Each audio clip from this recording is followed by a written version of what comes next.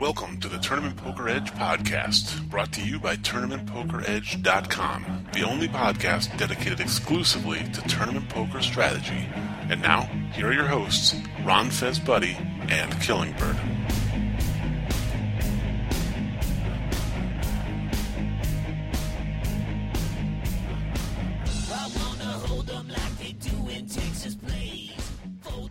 Hello, everyone. Welcome to the Tournament Poker Edge podcast. I am Killingbird. That guy over there is Ron Fez-Buddy. That's me. He's not literally right over there, but I pointed towards New York. So. I tricked you. I'm in Jersey today. Darn it. I'm doing pretty good, man. How you been? I'm good. I shipped the tournament Friday night. Woo! Yes. Can I get some applause? Yes, but not. I'm going to use a different applause this time. It's going to be like three people just going. Okay. So, all right. So let me say it again. Can I get some applause?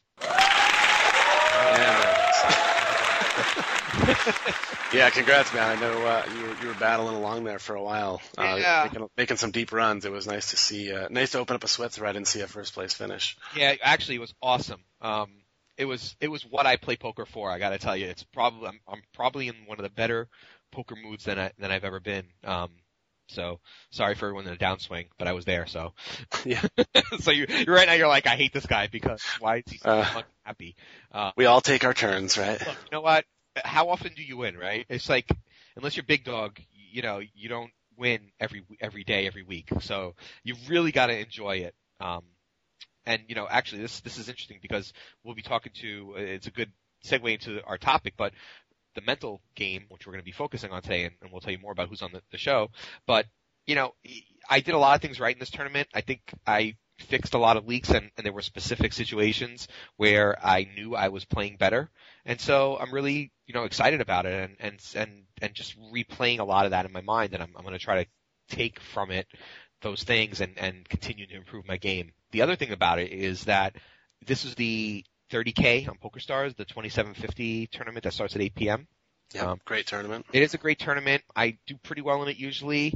I was riding a decent sized stack for most of the time. I think I had 20, you know, I was doing okay, and I think I had 30K at 600, 1200, so I was in pretty good shape. Could be looking for more chips there, and I got aces in versus queens against another stack basically the same size as me, so I was ready to double up, and he beat me. And it left me with 1,177 chips at 600, 1200. Ugh. And I was a massive chip leader within 10 minutes. Nice. I don't even remember what happened because I was playing like, you know, I was like 8 tabling at the time. Yeah, and all of a sudden I look over and then I double up. All right, I got back to 10 big blinds after winning 2 or 3 hands. Then I doubled up again. Then I doubled up. Then I think I tripled up one time. And in 10 minutes, I had 140K at 600, 1200. Well, wow. At that point, we were at 800, 1600, but still. Yeah. It was just like tremendous to come back from that kind of down moment in the tournament, to come back and then it was actually pretty funny because I regained the chip lead, and I was the chip leader or top 2 or 3 from that point on. For the entire tournament up until about 13 people left. And with 13 people left, I got into a hand with a guy. I had about 250K. I don't remember what the blinds were at, but I had like 280K and he had like 150. And I flopped top pair with a straight draw, and I check raised them all in, and he tanked down to his last second, and then he showed me a slow roll with the made straight already. But you know what though? I didn't care, dude. I mean, like, actually I had some people railing me who were like yelling at him, and he was being railed by a couple of regulars who were like, come on, whatever, it's a slow, whatever. But you know what? I just didn't care. I was laughing about it. It's like, come on. I mean, like, what, once again, getting back to the mental aspect of things, what good is it going to do to be pissed off? I still had 120K, 150K, I think. I still had like 22 big blinds, whatever the blinds were at. I had 22 big blinds at the time, is all I remember. So I was still in that tournament, and I made it to the final table 8 of 9, and then I played pretty solid, aggressive, doubled up with queens, made myself like 4 of 7, and then just went on and heads up.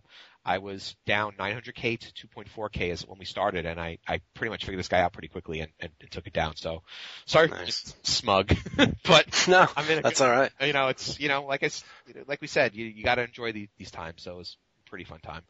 Yep. Yeah, I'm looking forward to a little mental game talk as well, because I'm in the middle of. I don't even want to call it a downswing because there's not that much money. But I'm just in the middle of sort of a rough patch of bad beats, and it really all started with that Sunday Sunday 5 million hand. Sorry, where I got it all in with aces against ace 10 for a bunch of chips, really deep, and he made a flush and pretty much crippled me. And I feel like mentally I haven't even really fully recovered from that incident yet. So I'm excited to have some guys in to hopefully help me with that. So well, that's a good segue into why don't you tell them who's on and what we're doing today. Yeah, so today, as we've kind of prefaced, we're going to talk a little bit about the mental game, taking a little bit of break from standard poker strategy and talking about the mental aspect of the game. So we have Jamie Glazier, who, if you're a member of Tournament Poker Edge, you're probably familiar with some of the articles that he's posted on the site, and also a forum dedicated to mental game, and he's been active in posting in there.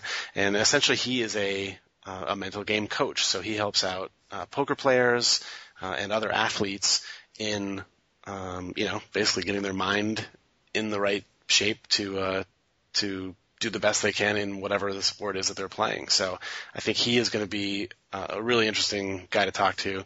He works with Joseph Hatcham as well as a number of online players, and I think he's going to have a lot to share with us. So yeah, I've read his articles a couple times. They're really, really good. I'm excited to talk to him and find out, just dig more into the mental state and just understanding that side of things. Good information from him. Yep, and then also we're going to have actually one of our members who on our site is known as P-aire, and P-aire 146 I think on the site. Yeah, yep, I think you're right. And he is actually a police officer, a detective, and is involved in a bunch of interesting things. But one of the most interesting is that he does hostage negotiations, and obviously, if you think poker is stressful, you can imagine what it's like being a police officer, or a detective or a hostage negotiator. So, I know, I met him in Atlantic City, and then you met up with him more recently in Atlantic City, and you had this idea of bringing him on to talk about, what he has learned in his training as a police officer and how we can maybe apply that to poker. So how do you deal with stress? How do you deal with tough situations? How do you deal with situations where you don't have all the information and you have to be adaptable? And obviously, a person who is a hostage negotiator and a police officer / detective will have a lot more stake than a poker player. But I think the things that his training has, and we've talked to him a little bit about this, the things that he's taken from his training are definitely applicable to poker. Yeah. They're going to be interesting to talk to him about those things and just try to figure out how it maps back to what we do basically every day. Yep. So I'm excited about it. So let's get to it. Let's take a quick break, and then we'll come back with Jamie Glazier here on the Tournament Poker Edge podcast.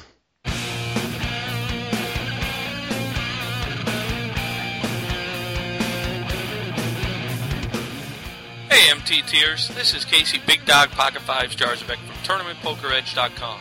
If you've been looking for a training site dedicated exclusively to tournament poker, then look no further. Tournament Poker Edge is only $23.95 per month with no initial sign-up fee, and we post a new training video every weekday.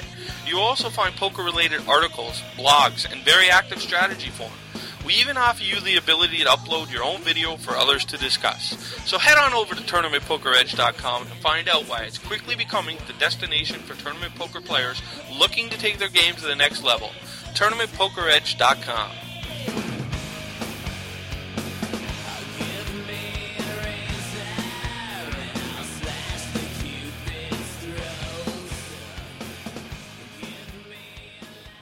Welcome back to the Tournament Poker Edge podcast. Time to bring in our first guest of this episode. Want to welcome Jamie Glazier to the show. How are you doing, sir? Very well, thank you. Yourself? Doing great. Hey, Jamie. Hey Diego, how are you? I'm doing good. Thanks for joining us today. We're really excited to bring this aspect of the game to the people who listen to the podcast. We do a lot of talk about strategy and the technicalities of playing poker, but God, so much of this game is being able to mentally put yourself in the right place and handle the flow of the game correctly. And so, with you being on our forums a lot and writing some articles for us, we just had such great response. We wanted to bring you on here. So thank you for doing this. My pleasure. It's good to be a part of the site, and you guys not only have a great bunch of coaches that are part of the site, but the members have really been great so far since I've jumped on the forum. So it's a pleasure to be on the podcast. Yeah, they love you. I have to say, they really love you. They were like so psyched when we announced that you were coming on, and the questions that they've brought up have been really interesting to read. So pretty cool stuff. Yeah.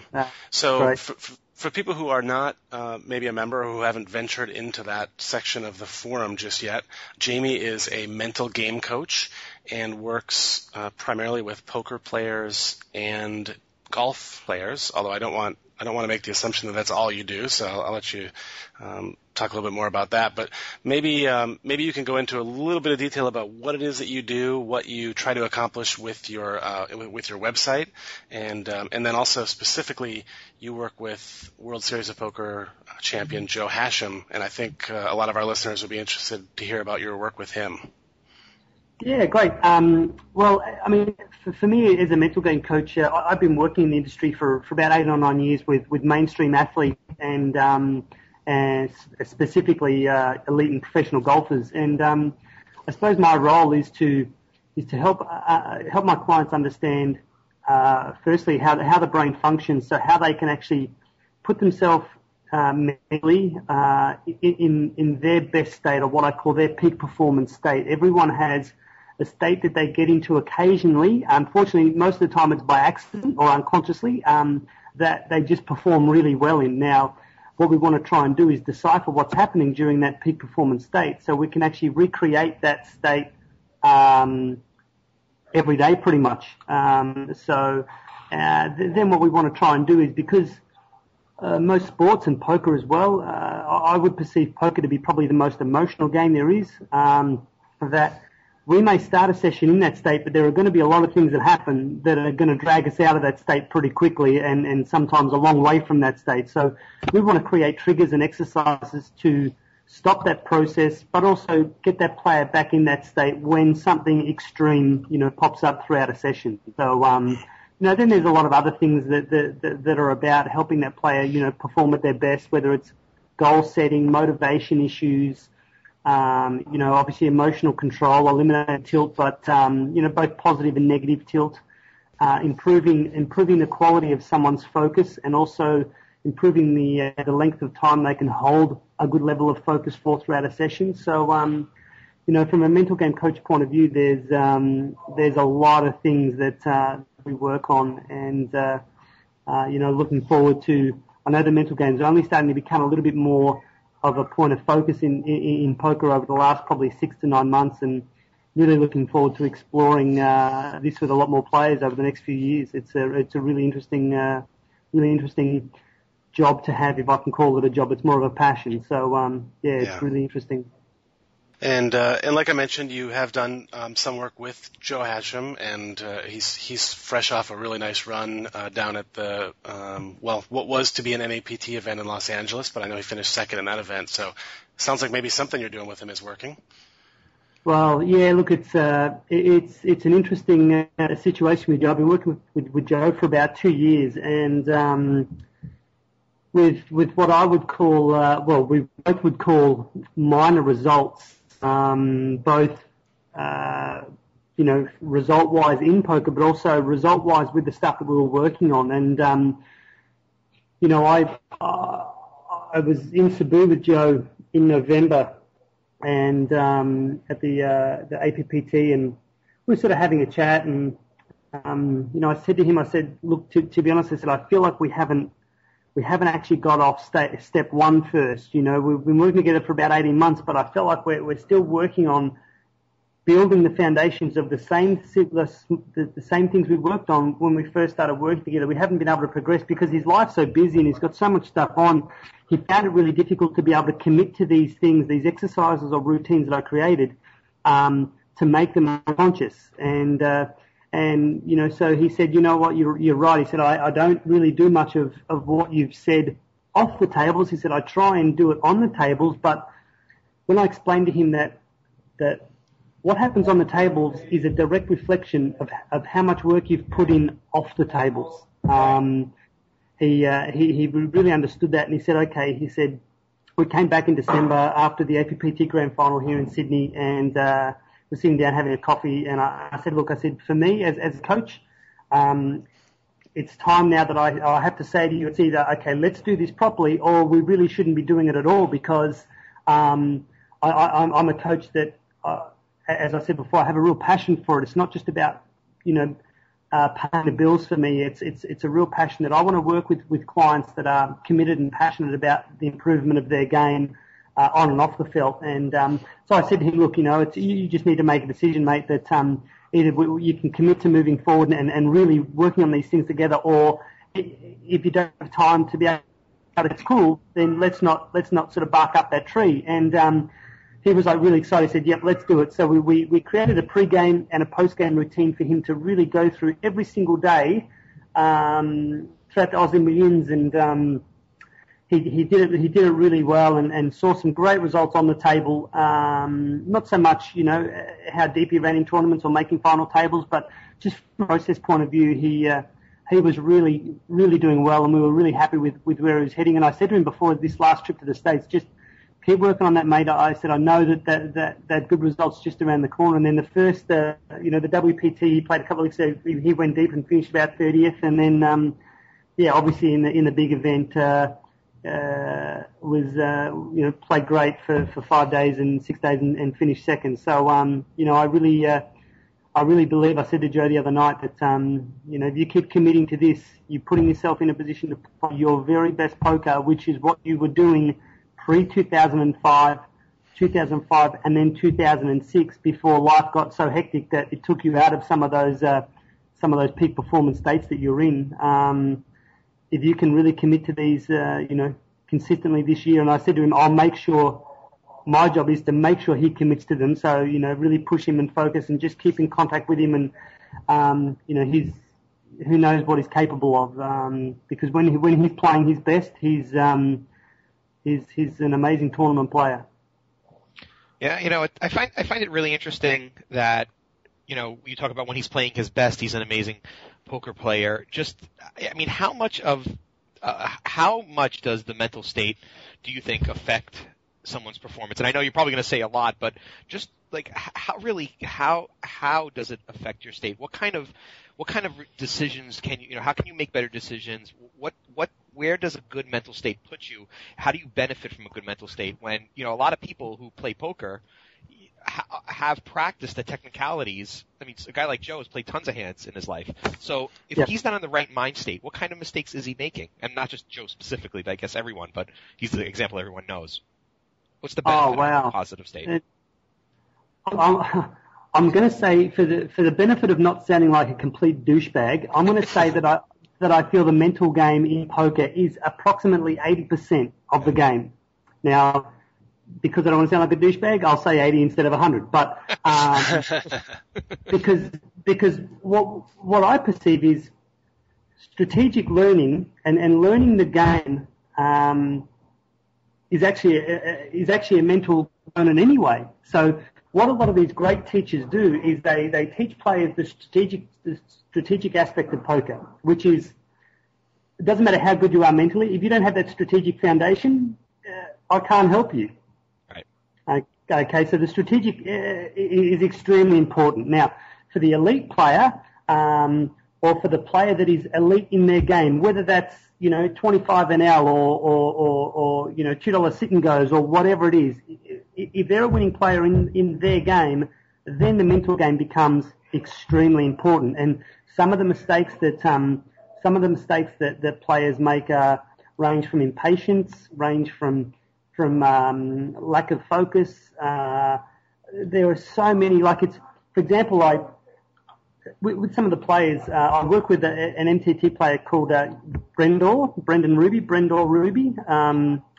who you may know of. He's won an F-Tops and a mini F-Tops jersey, and he's, considered to be one of the best MTT players in the world. One point I made with him when I was working with him was that, most guys, the grind, the Sunday majors, they'll have 6, 8, 10 windows up at any point in time playing. Now, what I said to him was that if you've got too many windows up, you're not going to be able to get all the information. So it's like a builder quoting on a job, but the builder doesn't have the exact price of how much the bricks are going to cost them. So they're going to make a guesstimate. Now, whether they come out at the end with a profit or a loss is luck, because they haven't really done specifically the exact numbers on giving that person the quote. Now, a hand of poker is exactly the same.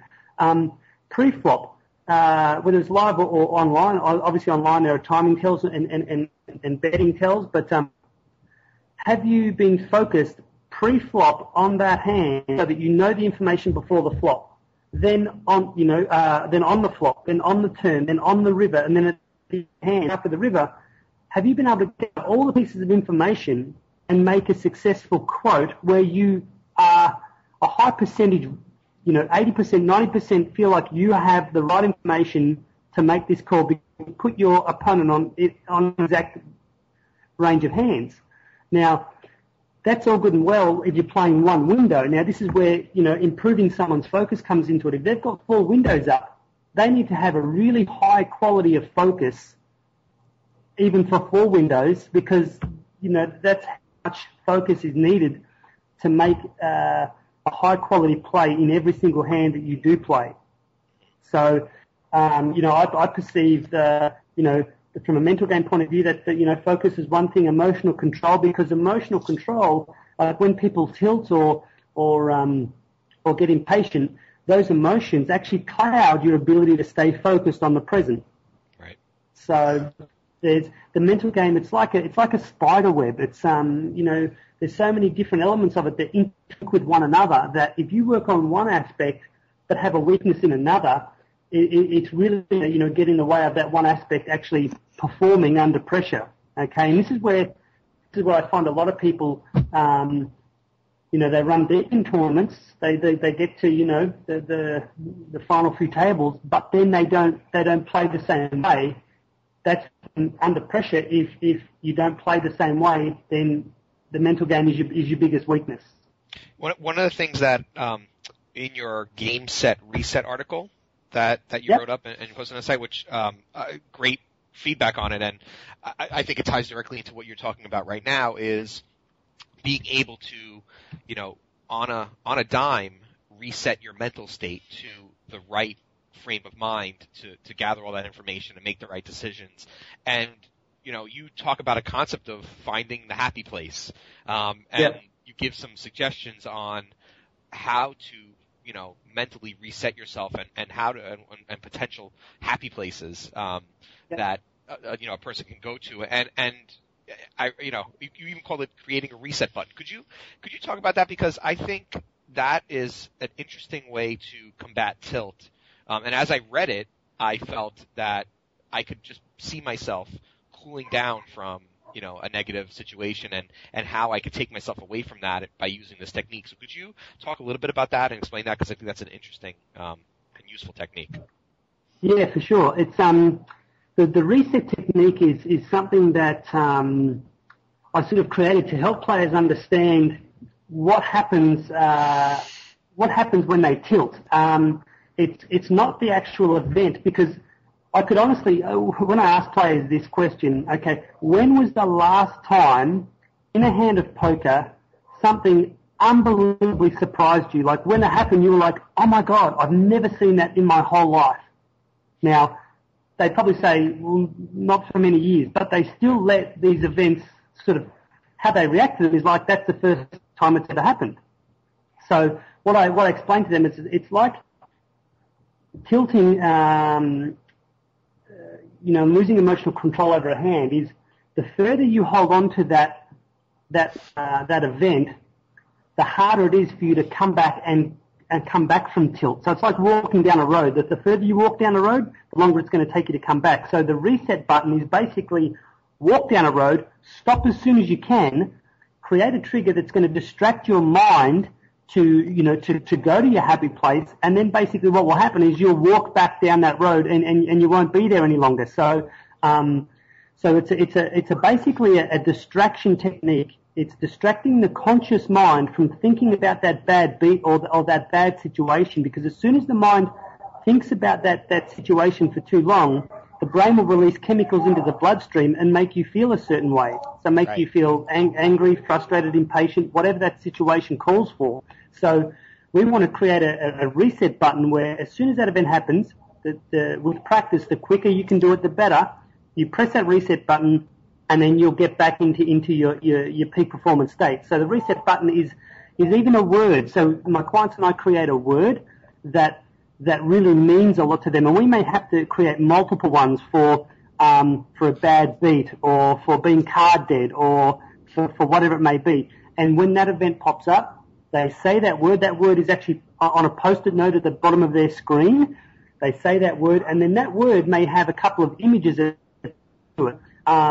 So, for example, a reset might be let it go. So they get a bad beat, let it go. So let it go, and then, for example, that may take them to, it's only a hand of poker.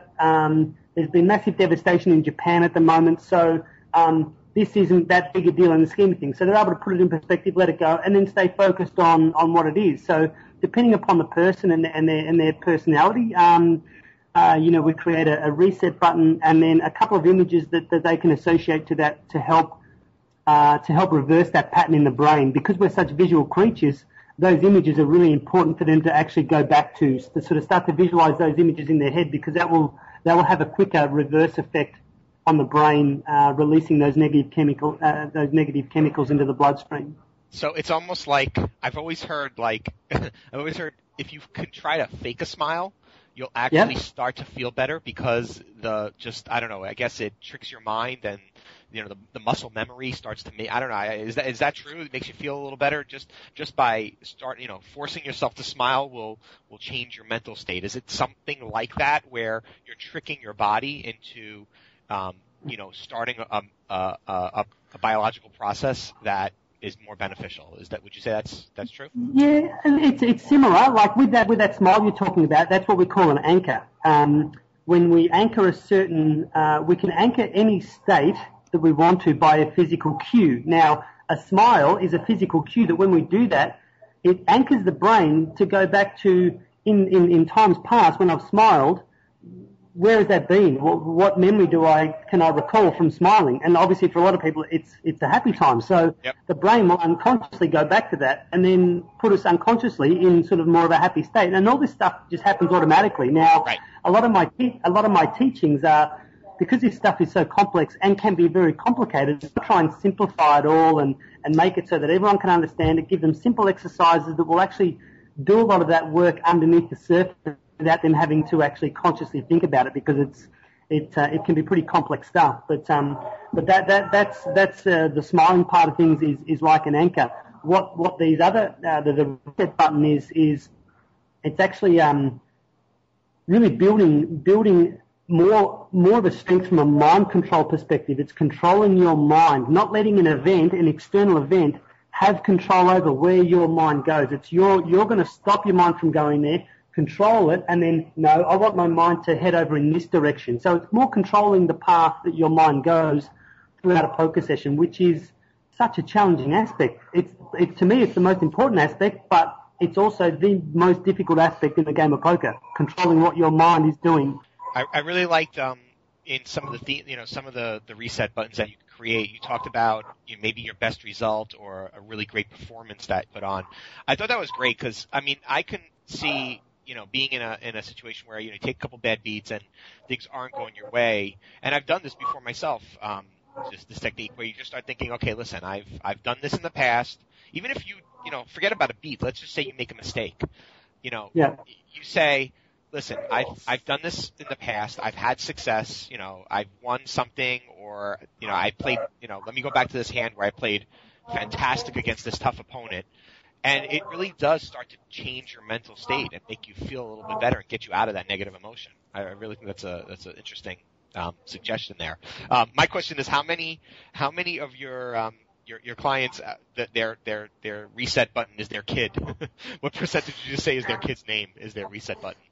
Oh wow, yeah, they're quite a lot. I mean, and it's a lot of it is external. You know, one thing we know that we've worked on is and he actually spoke about it in an interview we had with I think it was Southwest Poker News just before his second place at the big event. He had an interview, and you know, his pre-game routine, what we specifically created in his pre-game routine is also aspects of his reset button, so that he starts a session with a pre-game routine with these things anchored and this state there. But his reset button is of similar things, so that it's easy to connect to. And I suppose Joe, the last few years, he's had a little bit of people have sort of thought that Joe's bad luck. He's Mr. Bad Luck. He's always unlucky. Whenever he's discussed stuff in the media, he's been so unlucky and this, that, and we all know anyone that wins a main event of the World Series is never unlucky.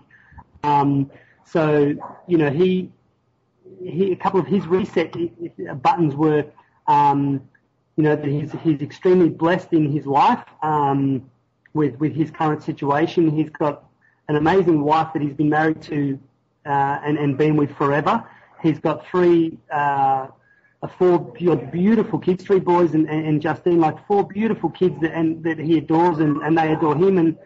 And those things for him are powerful enough that he will get rid of any negative state in a heartbeat when he's at a poker table, because at the end of the day, poker, is not more important than any of those things.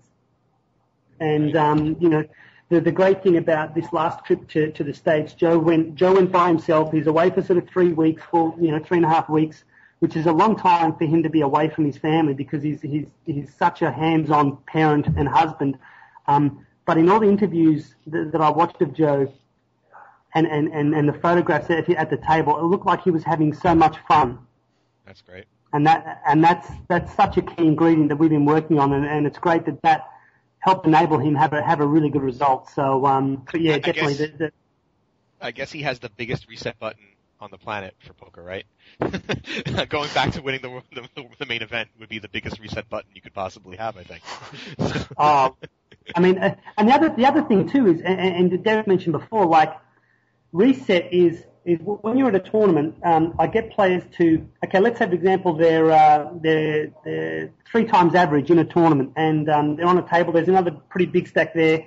They get involved in a hand, then bang, loses most of your stack, and now you're just under average. Now, this is when it's really important to control your mind, because this happens to me all the time, Jamie. I find this really interesting, because I definitely struggle with this. So, and I'm sure a lot of I've actually talked to a lot of people, and they just can't handle it when they've had a big stack and they're back to average.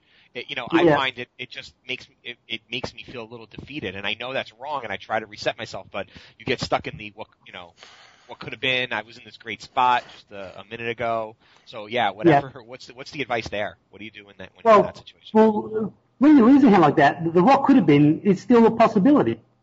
Right. Like, this is the thing that a lot of people, that we don't have enough strength of mind or control over our mind, because we've got it's all about staying in the present. So what happens is, when we've got a big stack, we all of a sudden our mind wanders to, we're on the final table, and how much pays for first, and geez, what could I do with that money? And all of a sudden, the new car's already in the garage. Right. That's, what we're going to do is control the mind to stay in the present. So reset is, you've basically, you've got 3 times average chips, you're in the top 5 in chips, bang, all of a sudden you're just under average. Reset, what's my chip stack? I've got 35,000 in chips. What's average? Average is 42,000. Okay, cool. 35, 42. How many players are left? Bang, this amount of players are left. Okay, this is my situation in the tournament. Have I ever made a final table or won a tournament from this position? Yeah. Now, good point. If most players have played enough volume, they've probably won a tournament or final tabled with maybe 5 BBs in a tournament. So being just under average is no big deal. So what we've got to try and do is to go from a mental state of devastation and what you would perceive as loss, oh my God, what could have been, we need to click that around to being inspired to continue to shoot for that same goal, which is, okay, I'm just below average. Have I ever won a tournament or final table from this position? And you'll go, of course I have. And then you go, bang, okay, let's do it. And then you're back focused on the present.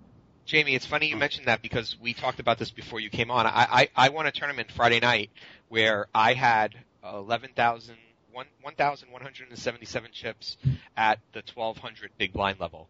So I came back from less than one big blind. I mean, just exactly what you said. I came back from less than one big blind to completely win a tournament. And I came back from less than one big blind. Within 10 minutes, I was the chip leader.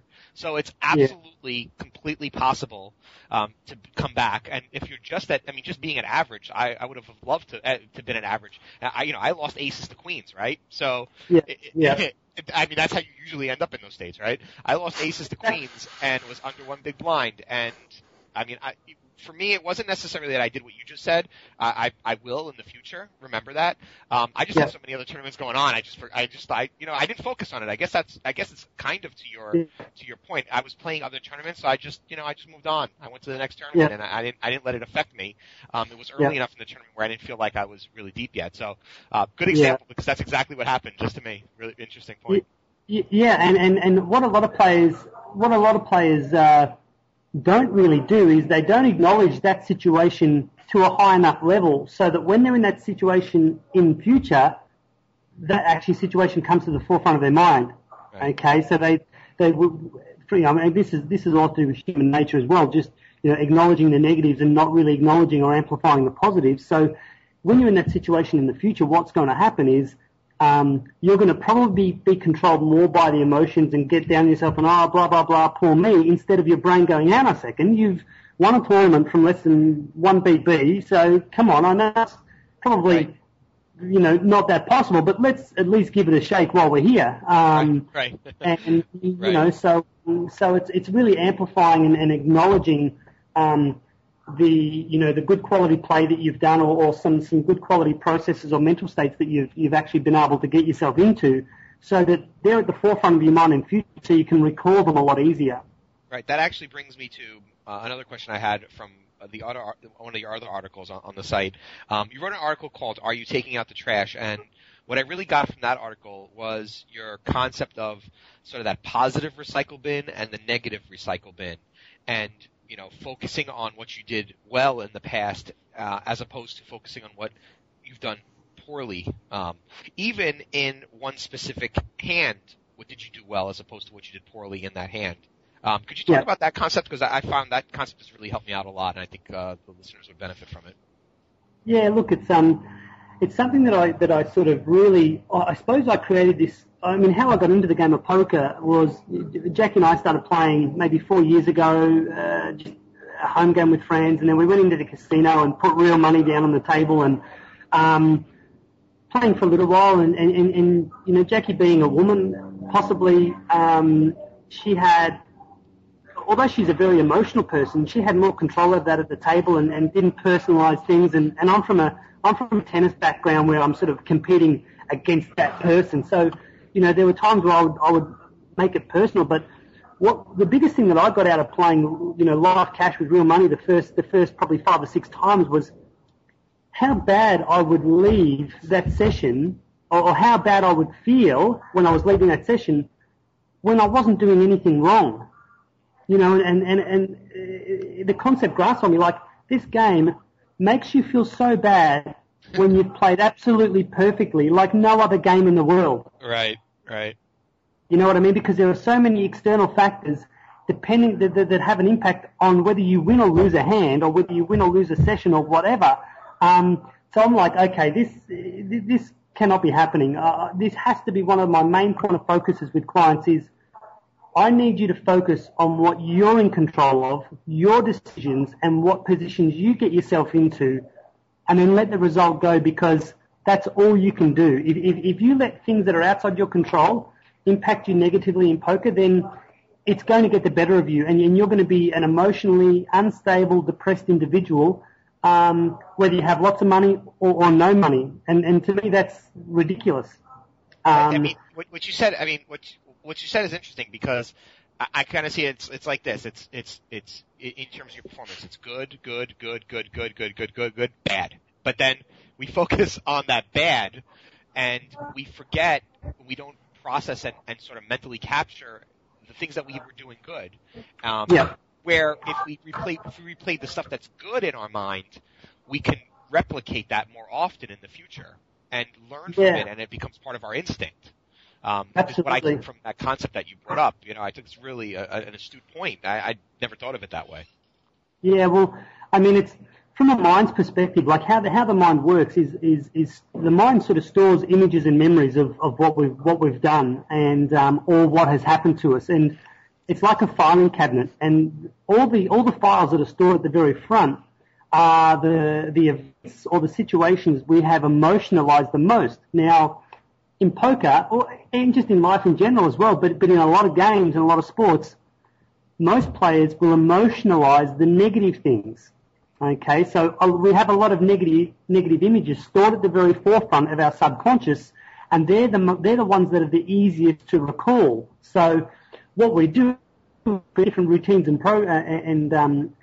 sort of exercises of players to reverse that pattern. So, you know, if they manage to, because poker is the only game, I won't say the only game, but definitely the only game that I would know of or have competed in, whereby you can lose to someone that has made a horrible play. That's a good point, right? Like my wife, this year's Aussie Millions main event, so $10,500 buy-in. Day one, she's on Joe's table, Joe Hashman and Chris Ferguson, and herself and a couple of other good players. Mel Judah was there, so it was a really good table. And she loves that opportunity. So she's, 3-bet, 4-betting the guys and really playing. She's quite an aggressive player, but playing really well and built a stack up to about, what was this? I think it was 30K starting stack. She had about 42. This is early on, maybe in the first stage of the second level, something. And there's this one guy there that just wanted to be involved in every hand, and Jackie was just annihilating him. Anyway, he built his stack up to about 32 when he ran his, ace-4 all-in pre against ace-king and spiked the 4 and got the guys, doubled up off this guy. So, Jackie's got aces. This guy raises in early position. Joe flats. Jackie pops it up on the button. So perfect timing, on the button. Looks like a position raise. So she 3-bets. He 4-bet jams for something like Jack had 42. He had 30, about 30. So maybe about 31. He 4-bet jams for 31 in the second blind level of the day. Just because he was getting so frustrated. So Joe folds, Jackie's got aces, so she calls, he's got Jack 4 off, and obviously hits a full house. But this is this game is so brutal in regards to players can play so badly yet win, and we at the end of the day we really shouldn't let that affect how we store that particular session, because Jack played amazing poker on a really tough table with some of the world's best players, was not intimidated by them, was actually controlling the table, yet, one douchebag played a hand really badly because he just had enough of Jackie's good play and then got super lucky. So we shouldn't let her walk away and go, oh my God, because she doesn't deserve that. So, after the initial half an hour, 45 minutes steam off, which a couple of years ago used to be maybe 3 days. Right. Yeah.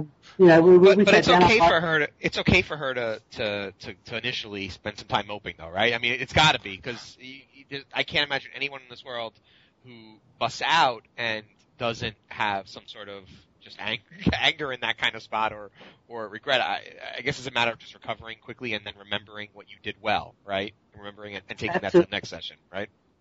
Absolutely, and it's a post game routine that I've built, and I'll allow players, like, if my players don't vent, I'm gonna question them. Why are you not angry? Did you want to win this tournament, or it didn't mean that much to you? So yeah, venting is a really important part of the process. Now, what we want to do for a tournament player, and especially online players, or live players that are good winning cash game players, is be able to get them to recover as quick as possible so that they can, let's say they're at a live series and there's really juicy cash games going on, but they've just busted out of the tournament. If they take 4 or 5 hours or a day to get over it, then they're losing profits by not being on the table if that's what they plan to do while being there. Right.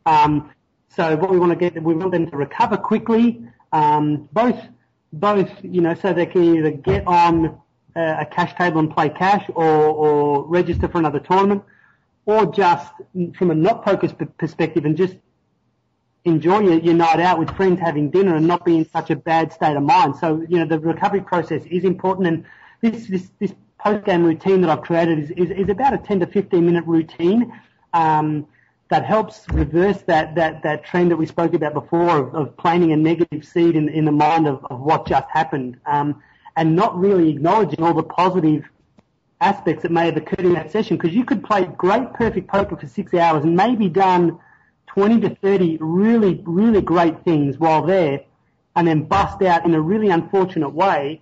And those 20 or 30 things have been thrown down the toilet, and to never be recalled again. So this post-game routine gets them to go over those things, acknowledge those things, and a few things that you would like to improve tomorrow, so that if there were certain leaks that popped up, focus on what you would like to do differently tomorrow with those leaks, and then that puts the mind in a state of being more motivated and inspired to come back tomorrow and play great again, instead of, getting to that self-pity state, or poor me, that the game can sort of, create in you. Yeah, I know what you mean, because if I, go through a session and don't cash, or, bust out somewhere, where it's not close enough to a final table, if I could pick out a couple of hands that I thought I played well and focus on those, the next day I'm ready to play, because I'm excited. I feel like I'm progressing. I feel like I'm improving. And I find that I play the next day better because I have more confidence, and I am practicing the positive elements, the things that I'm doing well, and I'm getting better at those and making them happen more often. So it's a pretty neat concept and something to definitely go back to. Appreciate that perspective.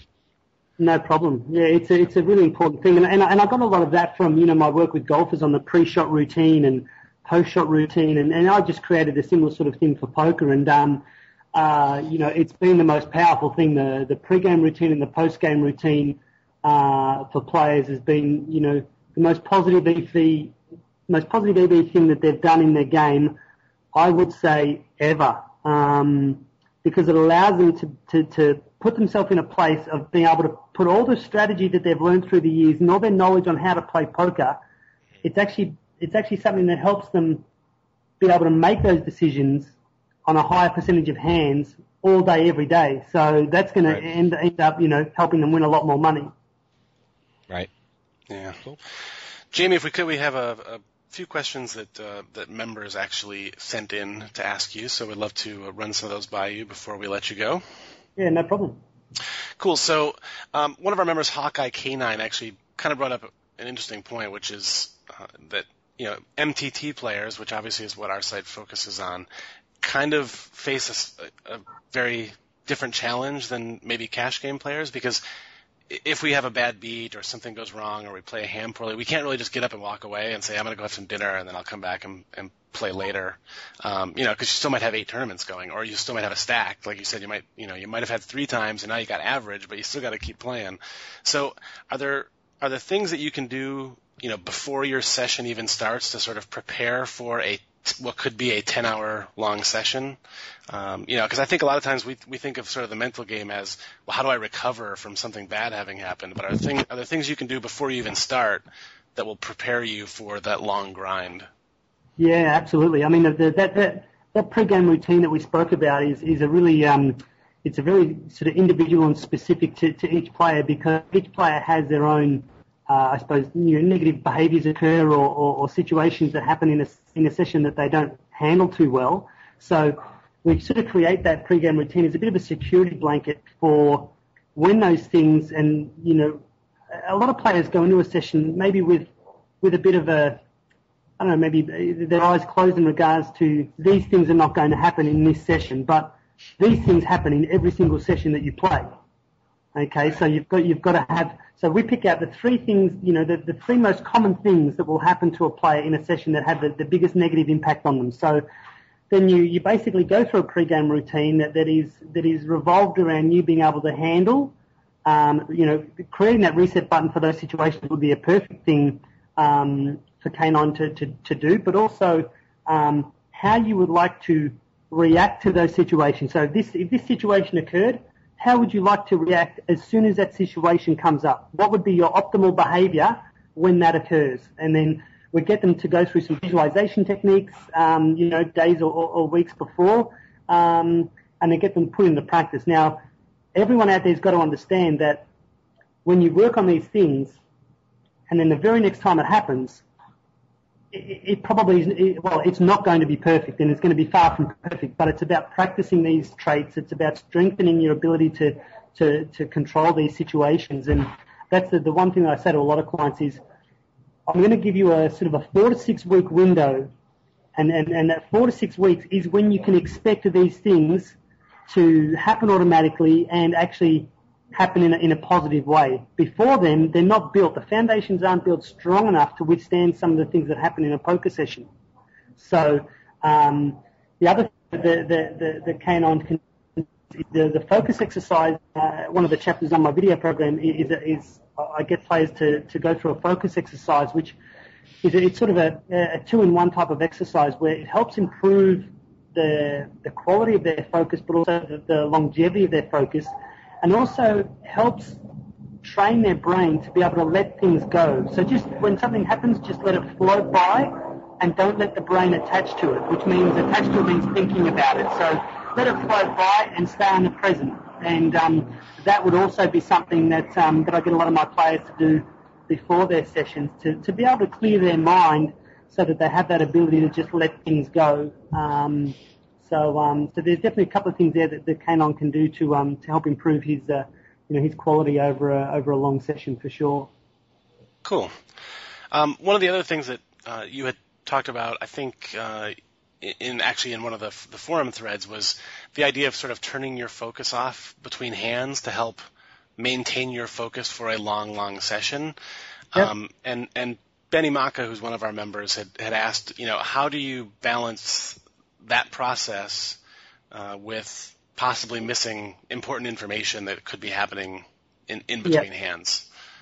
Yeah, and I think I replied to Benny, more think of it as turning the volume down as opposed to switching off completely. So turning the volume down, basically whenever you fold your cards and you're not in the hand, you just lower your intensity of what's going on. You're still watching, but you're not super intense in regards to analysing the situation, what's going on. You're more just sitting back and looking, because when you look as opposed to analyse, you actually see a lot more things. Your instincts pop up a lot more, and that right side of your mind actually takes over, where you're just looking, you're like, wow, I just saw something there. What was that? That was different, whether it was a bet size or a timing tell or something. And obviously live, this is a lot more important live. But turning your volume down when you're not in a hand actually is going to allow you to have a higher level of focus or battery life, as we can call it, for later on in the day or later on in your sessions. So I find a lot of people when they come to me and they go, oh, you know what, late in sessions and when I go deep in tournaments, I just have what I call brain farts, where you just have brain explosions and make some big mistakes. What I say to them is, first thing that most likely it is it's your focus energy and your battery life has just run dead low. There's no energy or battery left in your brain to hold focus for that period of time. So, we create that turning down the volume to maintain some of their focus energy. Also introducing an exercise that I call resetting physiology to help reactivate the brain again. Because when our physiology is stagnant and sitting in the same spot for a long period of time, our brain also slows down.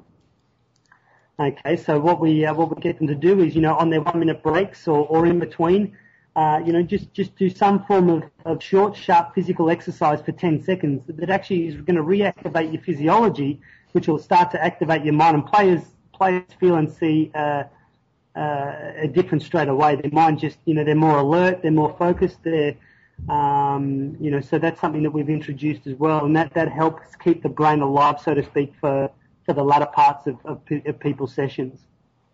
Yeah, I've actually found that really helps. I've mentioned that to a few people, and some of them have laughed at me. But you get the glory of synchronized breaks online is that you get 5 minutes of free time, and obviously you got to grab a drink or use the bathroom or whatever. But I almost exercise on every single break, whether it's a quick 30 jumping jacks or a couple of crunches or whatever, just something to sort of get moving a little bit and get the blood flowing again. Yeah. Because I'm never as exhausted mentally as I am at the end of a 10 or 12 hour long session. Wait, so you mean I shouldn't go get potato chips on the 5-minute break? No, you definitely should, but just run to get them and then run back. Jamie, how do I stop eating potato chips? If you're going to get potato chips, do cartwheels on the way back. Run there, do cartwheels on the way back. So hopefully you'll hit your head on something and you'll forget about what you went to the cupboard for and you won't eat the potato chips. Probably need to do we probably need to do an episode on physical skill, physical aptitude for tournament players, right? At some point, the different set of challenges, but right. I like the exercise idea during breaks. Good idea. Yeah, it's a big challenge in the poker world, but no, it's important. Excellent. Well, Jamie, I want to give you a chance to plug your website, let people know where they can find out more information about the services that you offer. So.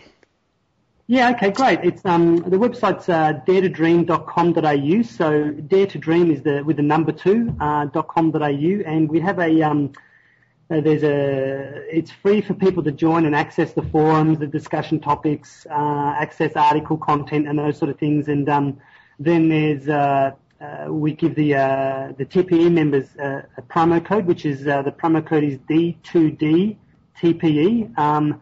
That they can use when signing up to get a $50 discount. I think the site's like $295, and then they get it for $245 with a $50 discount. That's for 12-month access to the 13-chapter video program. But we'll also be adding different little videos here and there from now on that I've done, whether it's through video blogs from different sites or just a couple of little short, sharp video tips that I'll be adding this year. So hopefully by the end of the year there may be close to 30 separate videos that for members to watch, but and that way then because there might not be a lot of people out there that can pay the hundreds of dollars per hour for a one-on-one session with myself, but they can go there, look at the 13 videos that it's a specific mental game program.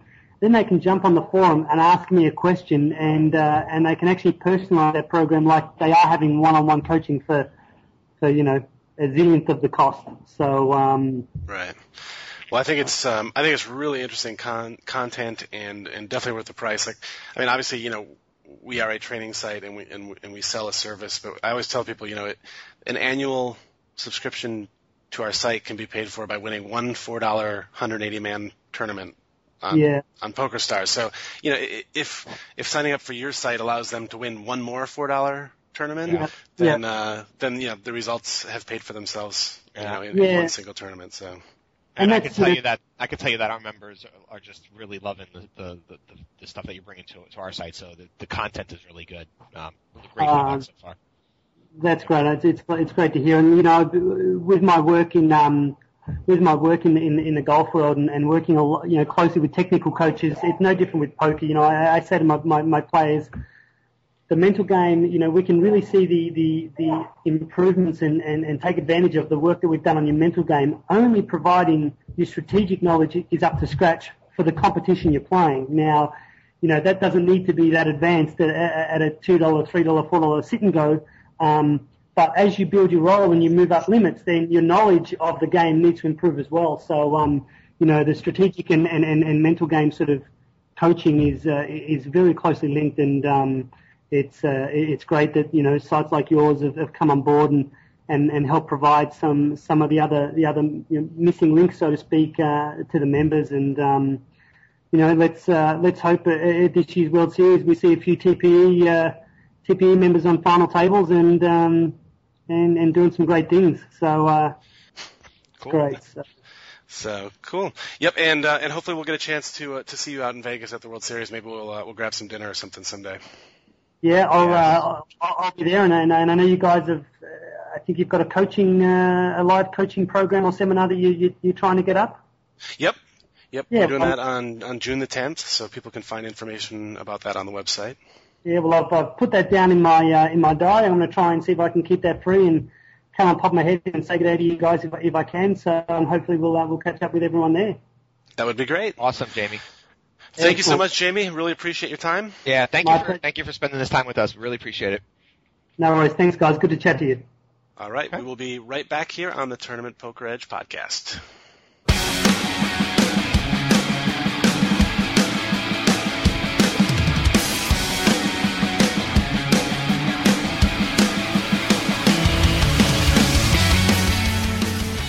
Hey, this is Killingbird from TournamentPokerEdge.com, here to tell you about our exclusive rakeback program. Tournament Poker Edge offers up to 40% rakeback on sites such as Full Tilt Poker, Absolute Poker, Ultimate Bet, and Cake Poker. If you're playing online and not getting rakeback, you are just giving money away. So visit rakeback.tournamentpokeredge.com and sign up for the Tournament Poker Edge rakeback program and start getting paid to play today.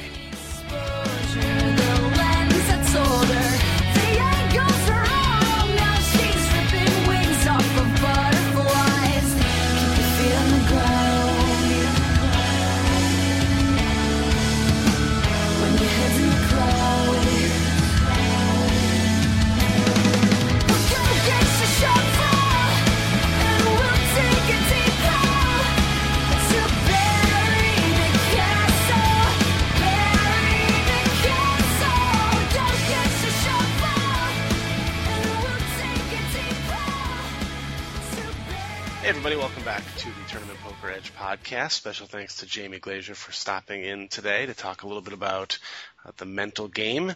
And now, as promised, we want to bring in TPE member P-aire. What's up, man? Hey, what's up, guys? Hey, P-aire. Thanks for joining us, man. Not a problem. Cool. So, Derek, I wanted to talk to P-aire. We met P-aire. I think you met him previously, but I met him for the first time at the World Series of Poker circuit event at at Caesars 2 weeks ago, when a bunch of us from TPE went down for event one, and it was a pretty fun time. And during one of the breaks, we were just chatting. What's your day job? What do you do? And he told me he's a hostage negotiator. And so I knew we were putting together this podcast on the mental game and featuring Jamie, but I thought there might be something interesting there in P-aire's training, and how he applies maybe some of his training to the poker game, because I'm assuming, and we'll get to the questions in just a second, I'm assuming that there's quite a bit of training around dealing with stress, dealing with stressful situations, reading people, understanding what they're saying and what potentially their motivations are. And so we thought that it'd be fun to bring P-aire on to talk about that and how it applies to poker. So P-aire, thank you for joining and being willing to talk a little bit about that with us. Not a problem, guys.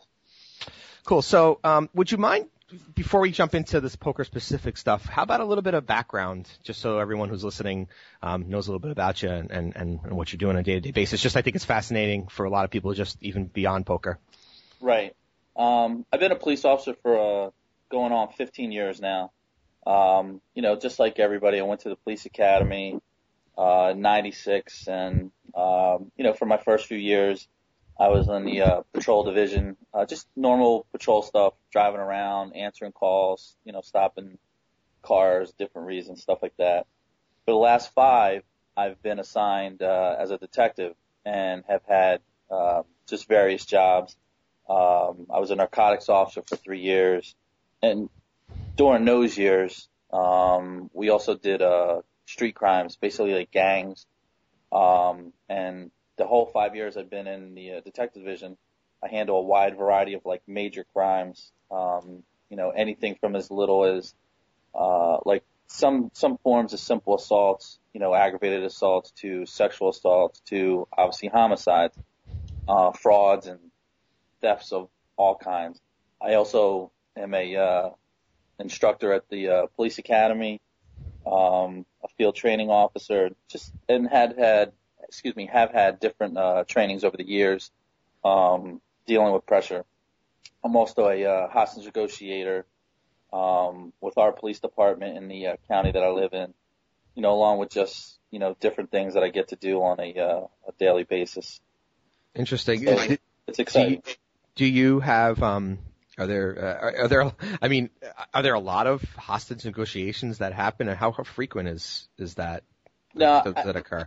I would say we don't get to do that too much in the county or the town that I live in. Mm-hmm. That's something that doesn't happen, too often at all. But obviously we go through training just to keep everything fresh. The kind of situations we get into, obviously there's always some kind of negotiating that you're getting into. Right. Pressure situations, on an everyday basis, it's just, different kinds. So. Just in your day-to-day work, I'm sure you deal with the stress of having to make decisions in, a short amount of time with a limited amount of information, and the stress that puts on a person and how to effectively operate within those parameters. Is there anything you can, tell us about the type of training you receive for making decisions on short information and dealing with stressful situations? Right. I mean, obviously over the years, I go through different kinds of training, whether it be, just how to be professional, at different calls, how to handle, anything from dealing with, a small child who's being, out of control with his mom to, a domestic situation, a husband and wife. And, this could be some of the scarier situations. Right. And then you go as far as like bank robberies and any kind of robberies where there's guys with guns involved and stuff. So, dealing with those kind of situations, it can be crazy at times, but obviously if you don't deal with the pressure, correctly, it could affect you, in a wide variety of ways, both making those decisions, as they happen, because everything's very quick. You never know what's going to happen. And that's part of the reason why I enjoy work so much is because every situation is totally different. Sure, there are going to be situations where you go to, a husband and wife dispute. Well, that's the same kind of situation, but, there are obviously, all kinds of twists, that occur differently with every situation you get into. So, it's you learn every day, you evolve, as a person, at right. work. You learn how to deal with those situations. I mean, obviously I'm a better police officer. I'm a better detective now than I was when I first started the job. So. Right. Yeah, I guess it's kind of like poker because you can play the same hand with the same cards, involved 15 times, but it's probably never going to play out exactly the same way, or no, your opponent's going to be different. Correct. Yeah. And as it pertains, to poker, obviously poker's a hobby for me, but I truly, truly enjoy it. And when it pertains to poker, I want to win all the time, that I go, and play poker, but realize that that's not going to happen. But, depending on the kind of tournament we're playing in, like, we're playing, all of us, we all met at different WSOPs along with the website. So there's a different amount of pressure, that I feel at different tournaments. Obviously I want to do well at some of the big ones and stuff like that. So, and I apply my own pressure, to myself because I want to do well. So, right. Dealing with that. One of the things that you, one of the common occurrences that you mentioned that I thought was very relatable to poker was the phenomenon that you described as tunnel vision. When right. entering a situation, which, right. You can describe what tunnel vision is, but I see it very correlated to sort of not evaluating a hand street by street or taking new information in or understanding, all the different things that could be happening. Could you describe what you learned about tunnel vision and sort of how it applies to poker? Right. I think, prior to tunnel vision, I think, you start talking about, you're sitting at a table, you're playing, and this, again, goes back in your everyday life, and especially me at work. I think ego comes into play. And at times, people get in trouble, their egos come into play much, much more than they should. Now, I realize that I am not a phenomenal top 10 poker player in the world. I'm just an average nit who enjoys playing, and Wait, was that Derek or P-aire? Who said that? Welcome to the club. hey, but, I know how to play. I'm not great by any means, but I do have some skill. And I think my ego, is there, but I don't want to be outdone or, I don't want to be outdone. I want everybody to think, oh, that guy is pretty good. And as I think we all do, everybody has an ego. It's just a matter of how much, you're going to show your ego at times. Right. And the tunnel vision comes in a little later, where and I have to, I'll bring up an example from work.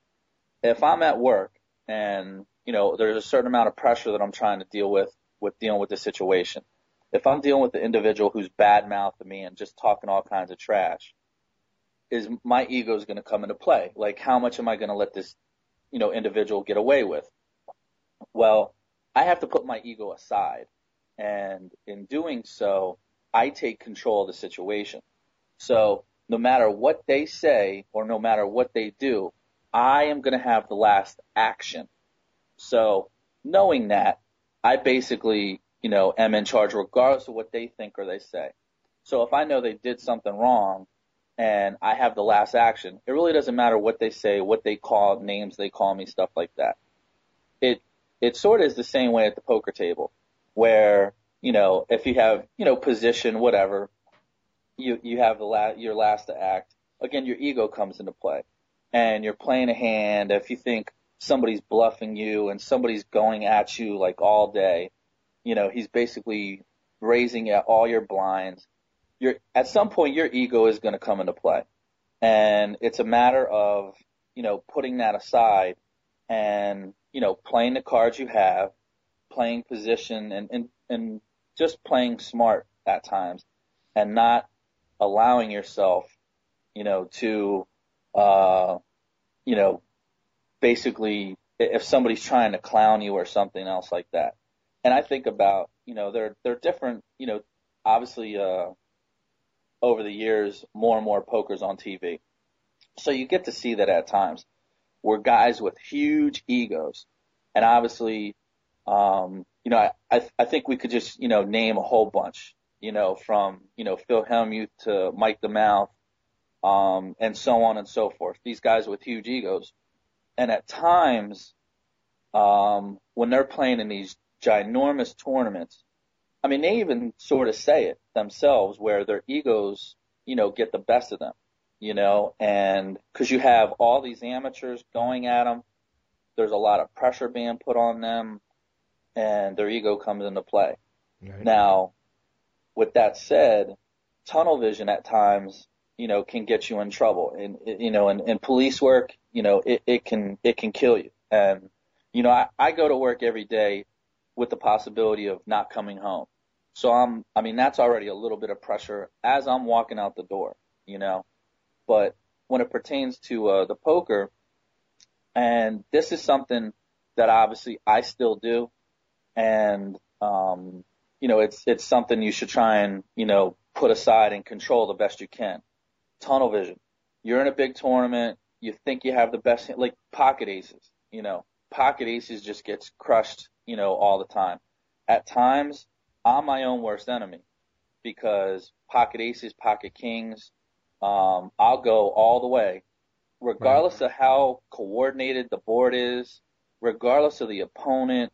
It doesn't matter. I'm just like full steam ahead. Here's all my chips. Let's play for them. Because you're not adapting to the new information that's presented at every stage. Absolutely. Is that right? Absolutely correct. Yeah. And, realizing, that, I think if guys, can understand, guys, girls can understand, ego, try and put it aside, and tunnel vision at times, these are things that, obviously, can hurt me in my professional life, but also at the poker table, because I'm trying to survive until we get to the final table, and I'm trying to survive until my hand is the last one that's raised. But at times, if you have tunnel vision in a certain, situation against a certain individual and you're not really seeing, what you need to see because that board's coordinated or he's raising you, telling you on every street, I have a better hand than you. And if you just have, whether it's just ace, king, or it doesn't matter what it is, whatever that hand is, and you're just like, there's no way they're better than me. There's no way, better hand-wise. And if you keep telling yourself that, then you're hurting yourself. Right. Yeah. And that's the tunnel vision that I think, happens. It's the same situation at work for me. Can you give an example of tunnel vision, like how it would affect you as a police officer? Like what is an example of having tunnel vision? It would be like if we go to a situation and let's say it's like a group of individuals that are in a fight or something, and I'm focused on one individual, and I'm talking to them, and all of a sudden like they say something to provoke me or try and provoke me. And, it gets me. Like, I start listening to them. And, now him or her, the individual, we're going at it verbally. And there are other people around. And me having tunnel vision on that individual, and not realizing the surrounding people, that could possibly hurt me as well, then all of a sudden, they take advantage of that. And obviously over the years, I'm sure there have been different videos of police officers having a little bit of tunnel vision, on the news and, things happening, just individuals just getting hurt in general. And, that's the tunnel vision that I never want to get into, at work. How do you avoid it? Like, what do you do? Like, is it just a matter of training yourself to recognize the situation? Like, or are there steps that you could take to make sure that you don't close your eyes and don't tunnel through? It's, I think to a degree the more training and, that you go through, the better off you're going to be realizing situations before they happen. Obviously having partners with you, is always a big thing. You never want to go somewhere by yourself, in police work. It's just, you never want to do that. And I'm lucky to work in a town where, we, almost never go anywhere by ourselves, or at least we never try to. And then more of us are going to show up regardless. So, but tunnel vision at a poker table, again, like, you don't have any partners there with you. And, you have to try and control that. And again, like, I'm preaching this, but, I get in tunnel vision, more than enough at the poker table. And now it's obviously over the years as I've gotten better, it's, I understand more and more and more, because once you bust out of the tournament with that single pocket pair, and you're like, oh my God, how come I didn't see, that on the board? Or, again, the whole texture of the board, there's a straight out there, there's a flush, there's this, there's that. So we've all had hands, or at least I think we have, where, we go bust or somebody else goes bust, and everybody else at the table knew you were beat, or whoever lost the hand was beat, except the person that was beat. You know what I mean? Yeah. Like everybody's like, oh, it was so obvious they had a monster or they had the nuts. And, right. I found myself. I've definitely found myself in those situations, and I just to put myself in the shoes of someone who would go bust in that situation. It's almost like you don't want, either it's too easy, like you don't want to think critically. It's just easy enough to make a decision pre-flop and just say I'm never folding or whatever. Or you want to believe that you're right, and you don't want to believe that you're lost because you want the stack. Or you just, in a sick way, I don't want to say you want to lose, but in a sick way, you just giving yourself an excuse when you lose that, hey, I lost with aces or something like that. I mean, I'm not saying that's definitely, something that you're cognizant of when you're thinking of it, but underneath it all, there might be a little bit of that going on where, well, I'm going to give it my best and try to double up with these aces here. And if it doesn't work, well, I busted with aces. I'll give you a quick example of my little tunnel vision. I'm playing a WPT at the Borgata a bunch of months ago, and I'm going all day. This one guy, had just been playing at me all day, and not only do I think I got tunnel vision here, I got tunnel vision. My ego everything came into play that I'm talking about. This guy had been playing all day, so we get into a pot. He raises. It comes back to me. I think I'm in the big blind. And I have ace king. Again, we're like level 4, level 5. And I bump it up. And he calls. So we see a flop. And it's like king, rag, rainbow. Just everything I think is in my favor. So I bet out for 4,000. He makes it 12,000.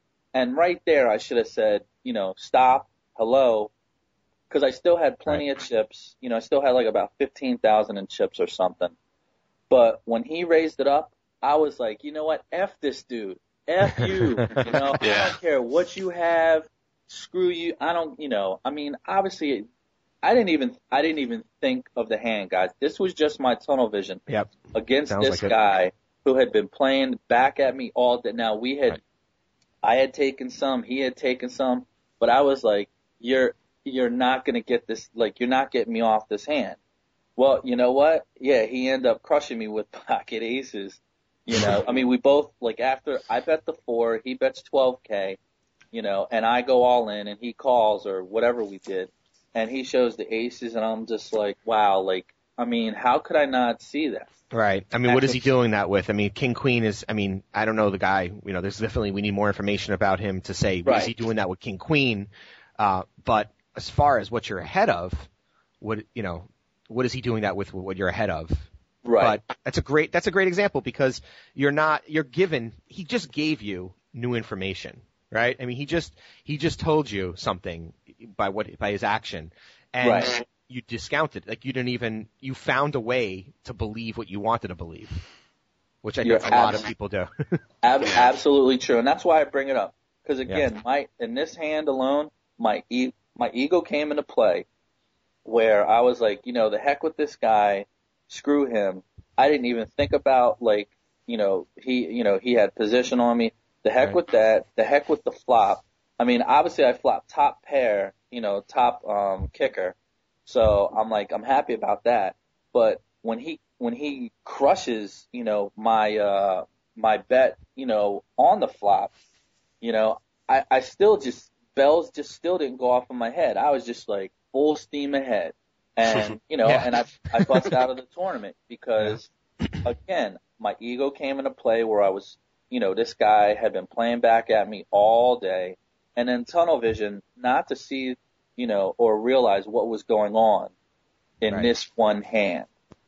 I think what I take away from what you're saying here, is that when you're playing a hand, if you find yourself caught up and not thinking street by street and there's new information, I'm literally going to be thinking tunnel vision as I'm playing tonight and going through the actions of a hand and saying, do I have tunnel vision here? I think it's a fantastic thing to ask yourself as you go through a hand, and it'll let you, think a little bit, and open up your mind, and say, okay, wait a minute. Am I falling into a pattern here, where I need to think critically? And the term just tunnel vision is a great, memorable term to sort of snap yourself out of that. So I think it's a good point. The other thing that I wanted to ask you about that you brought up earlier was having the last action was interesting. So as a police officer, I guess you could say you always have the last action, right? You're the guy who makes the final decision on what's going to happen in this case, right? Correct. And that's interesting. Okay, sorry, go ahead. I'll get to my question after you talk about it a little bit. I was just going to say, when I went through basically a professionalism class where I taught professionalism, and obviously I had to be trained and stuff like that. And, it was an awesome class, but it just taught me that no matter what individuals say to you, you should always maintain a certain professionalism, and then obviously they can have the last word because I have the last action. And with that said, regardless of what somebody says, because if it's on a car stop or it's, yeah, you're a fucking asshole, shame on you, you gave me a ticket, oh, you're a scumbag, whatever they want to say to me. Okay. Again, they can have the last word because I have the last action. And right. if they were speeding or doing something else that's outrageous, and if I was to give them a summons, again, that's part of the last, act. Again, whatever they want to say, why do I want to continue to crank them up? And,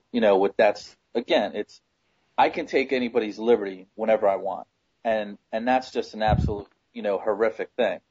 At least it would be in my mind. I by no means want to get arrested or, whatever. It's just, it's horrific, Yeah. So, again, like, why would I just want to, piss that, law enforcement officer off? And again, because the threat of the last act is always there.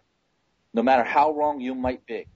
And you could be absolutely right in the situation that you're dealing with, but if they really want, no matter how unlawful it is, they can arrest you and you've got no say. Right. Until obviously the legal system, takes act. Right. So if you're an individual out, again, who just does something you think is not wrong, and that police officer tells you you're under arrest, well, then that's the last act.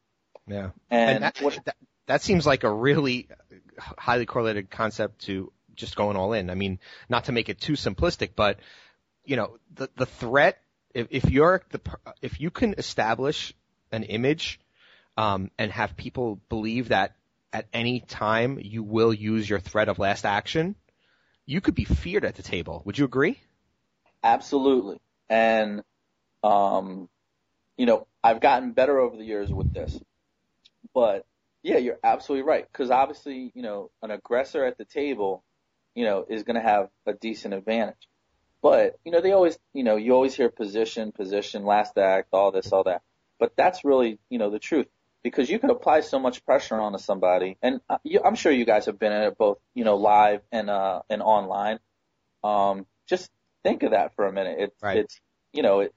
It's amazing, especially if you're playing. Now, if you're playing some small sit and go that you're just, you've got no care in the world about, and, you're just wasting time during the day. Well, that's slightly different from playing, the Sunday, Sunday Millions or the Brawl, and, any one of these huge majors. The amount of pressure you're going to feel is always going to be different depending on the situation. When I go play on the weekend in Atlantic City and, I end up doing well, well, then that's nice. That's a good amount of pressure. And, if I win or if I place, but then at the WSOP, which I continue to struggle at, for whatever reason, I just, feel a lot more pressure at those events. It's more prestigious, obviously, and I do want to have good showing, and I don't want to embarrass myself. So then there's more pressure applied than if I was to just go play, in a small tournament on the weekend, which at times I don't feel any pressure. Right. So and again, it comes down to you as a person on how you're going to deal with it. Yeah, and I just feel like what I'm taking away there is, being the person who has, you don't want to be the person responding to the last action. You want to be the person who has the last action. So don't put yourself in a situation where, you have to make that difficult situation, because that's where all the pressure comes from, is being that person who's responding to the last act. It's obviously not easy to just put your chips in, especially if it's a bluff or whatever, but the pressure of someone who's making the decision is incredible. And being that person who's forced the decision is a better position to be in. And like, I think of specifically like a player like Durr who has that reputation of he will force you all in at any moment, and he doesn't even need, to have the best hand. And that reputation has given him an image where he's feared at the table. And there's a lot of, MTTers, I think, that have the same sort of reputation where they're just not afraid. And because of that image, they're able to do things because they have that last act. And that fear of last act is always there. I think you can bring up a perfect example. whether it's Dirt or any of these other big names or great players, or even some of the beasts that we know from the internet, like Big Dog and, Ween and all these other guys. I think regardless, of who you are, if you just apply, pressure at the right time and it's for your tournament life, I mean, if you think for an instance that you don't have the best hand, that amount of pressure is going to affect you. And if it's for your tournament life or if it's just a huge decision, again, it all comes into play, and, how you deal with that pressure. And we're talking, for the most part, we're talking about just at that moment. Let's say you make the wrong decision, but it's not for your tournament life, but it takes a huge stack, of your chips away from you. Well, now you have to deal with the pressure, because now are you going to think about that hand? Right. How long are you going to continue to sit there and worry about it, especially if you go card dead for a little bit? How is it going to affect you? And that's also part of it. Right.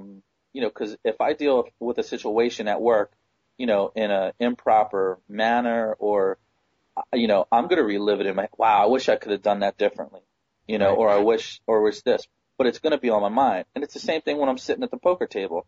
I guess the best thing, that I could try and say, and I read this in one of the huge, magazines that, poker magazines, that I'm sure most of us read, relatively recently, where they were like, once that last hand, if you just blow that hand, once it's over, it's in the past. You can't go back to it, put it away, and now you have to play the cards, and just deal with your situation the way it is now. And that's true. I had a big hand in the WSOP in the first event, Diego, which we were in just recently, where a guy just made a horrific suck out on me. And I talked to you guys about it too, because I was playing so well and, had a really nice stack. And this one hand beat me up because I had pocket kings and the guy's got like 4-3 of diamonds. And long story short, he just made a horrific calls like the whole way. And mentally I was just like, what is he doing playing that? But what I had to do was I had to just try and tell myself, the hand is over. You have plenty of chips still. Let's just move on. Yep. But I got to be honest, a little bit of me was still annoyed the rest of the day. Yeah. The rest of the day, it affected me. And, that's poker pressure. What I do with that is I put myself, I mean, it happens to everyone. It's just natural. It's, it's a natural state of being a human when that happens. What I do is I try to put myself in the shoes of us talking about it right now. Because when you talk about it now, hey, this happened 3 weeks ago. And, if I think that I made mistakes later on because I was affected by something that happened that I can't control, in retrospect, it seems like, you're wasting your money, you're lighting your money on fire, you're just completely going about things the wrong way because you still have chips, you're still in the game, and I would regret not righting myself at that moment and realizing all those things. So I literally think about myself talking about this tournament to someone else a week later or 3 days later, or telling my wife how the rest of the day went. And if I am, and I've done this before, talk about how I kind of just went on tilt and I didn't play well the rest of the day. I'm embarrassed by that, and I feel like I wasted my money and I regret not having the mental fortitude to be able to recover from that. And I find when I think about the future and how I'm going to describe the way the rest of the day went, I recover much quicker because I take myself out of the situation and I remember who I am, where I am, what I could do, and just how to effectively move on from that moment. And that helps me a lot in sort of recovering from the bad beat or the bad moment. No, I think that's perfect. Great stuff, P-aire. I mean, really enjoyed talking to you about this. Just the theme of this podcast was the mental game, and just sort of understanding it and your experience dealing with real life issues where you have to, when you make your decisions, some poker decisions are for a lot of money, but most of them are trivial. But the decisions you make in real life are almost never trivial and could lead, there's definite consequences. So understanding how someone who's a professional and deals with that every day deals with those decisions and deals with the stress, I think could help our listeners. Well, thanks, P-aire. Definitely appreciate it. And like Diego said, we'll take a quick break, and then we will come back here on the Tournament Poker Edge podcast. All right, Thanks, buddy. guys. All right. Thank you, buddy. Talk to you soon.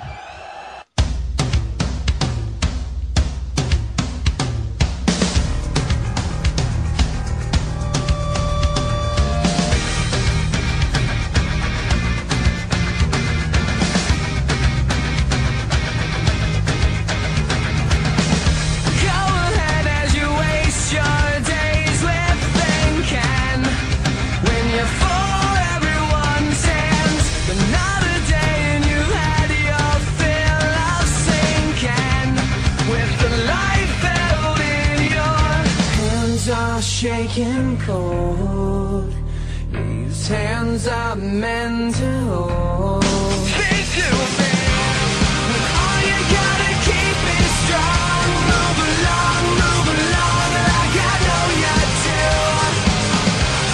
And even when your hope is gone, move along, just to make it through. Move along.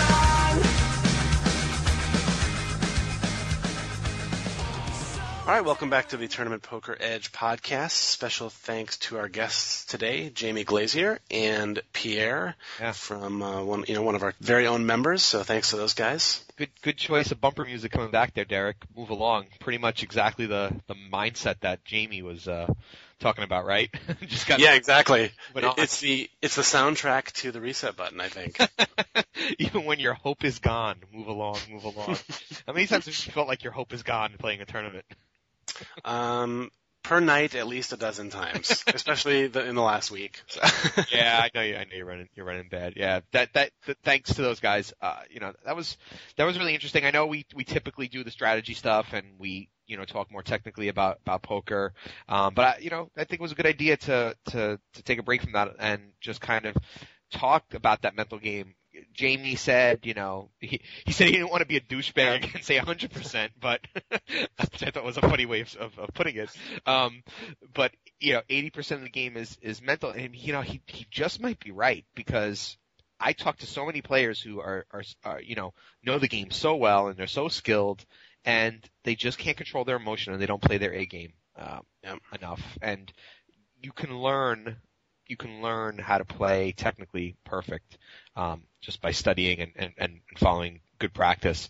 But that, knowing how to handle a beat and being fearless, and as like we talked about with P-aire of having no fear, knowing that taking that I have the last action, all these things combine to take a player who's good technically and make them a champion. And make them a force at the table, and sticking in that A game will give you more opportunities to win. So, really interesting stuff from those guys. Yeah, and it makes me realize that poker is kind of a different animal, because like if you, I don't know, say you're a basketball player and you mentally slip for a minute, you miss a free throw or you miss a shot or something, it doesn't really end the game, or maybe even have that dramatic of an impact on the outcome of the game. But in poker, if you slip one time and you make a terrible bluff or shove at the exact wrong time or something, I mean your tournament's over. Right. Right. And there's no way to recover from it. You can't be like, well, I'll just I'll steal the ball and score 2 more points next time. I remember talking to Hagbard about this once before. Where you and I came from another forum. That's where we first became friends, poker friends, and there was a post about emotion and not tilting, and he was so just his point on this was so eloquent and simple. He's like, what's wrong with you? Why are you lighting money on fire? You might as well just light your money on fire if you're going to tilt off the rest of your tournaments. Because someone actually talked about, I think I tilted so hard that I just shoved everywhere else. And how could you win? How could you be in the long-term successful? And it's completely unprofessional if you're pursuing poker seriously. If you were, a trader and you made a bad trade, are you then going to go and just sell everything off? Right. I mean, are you just going to go dump everything? I mean, Yeah, only in poker would you just decide, okay, I'm just all in everywhere, and I hope I bust soon so I can go, do something different today. Yeah, I mean, it's a game of the long term. It's a game of many situations and constantly making the best decision possible and coming out ahead in the long term. And, you have to keep your own tainting of your situation to a minimum.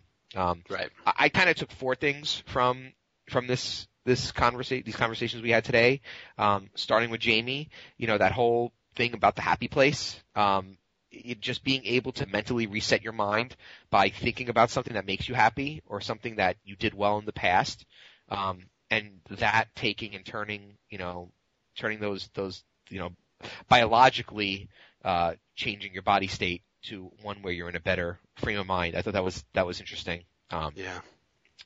Really interesting and important and a good lesson from Jamie. And then the positive, the positive recycling bin and focusing on what you did well in a session. I have an example of that, which I was just thinking about on break, where it just happened the other night in the FTP 28K. I had 60 big blinds, and we were at not 60, I guess I had like 48 big blinds or whatever, but we were at 600, 1200, and I had 60K, and I had two aggressive guys at my table. I was in the button, and one guy opens, and the guy next to him flats, opens 2400, the guy to immediately to his left flats, and I'm on the button, just two positions later, and I have 8-6 off, which is obviously nothing, but we're all deep enough. Everyone here has at least 40 big blinds that I just throw in a light 4-bet, right? Mm-hmm. And then I get myself put in a bad situation because the big blind, who has, I think, about 25K. So I 3-bet to, I'm sorry, it was a 3-bet, but it was a pretty big one. And I make it 9K, and I brought his hand up to Casey, and we talked about it. He says he thought it was a little big, and then I told him, in this tournament, because I know he doesn't play this tournament, I think you get flatted too often. Right. And so I wanted to make it a little bigger. And he's like, okay, that makes sense. But then the big blind makes it, he has 25K and he makes it 16K. And he leaves himself 8, whatever it was, he left himself about 8K behind. So maybe he made it like 17. But obviously a really weird small bet. And, on the spot, I was trying to do the math. Couldn't really get the math down. It was just too hard with what he had in, what I had to put in to match, then what would be going after that.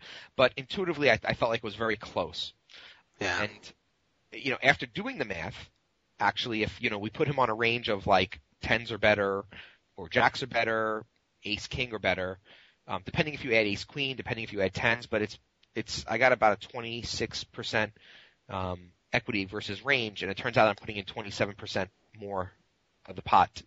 If I just shoved and he called, which he would, I'd be putting in 27% to win, the full pot.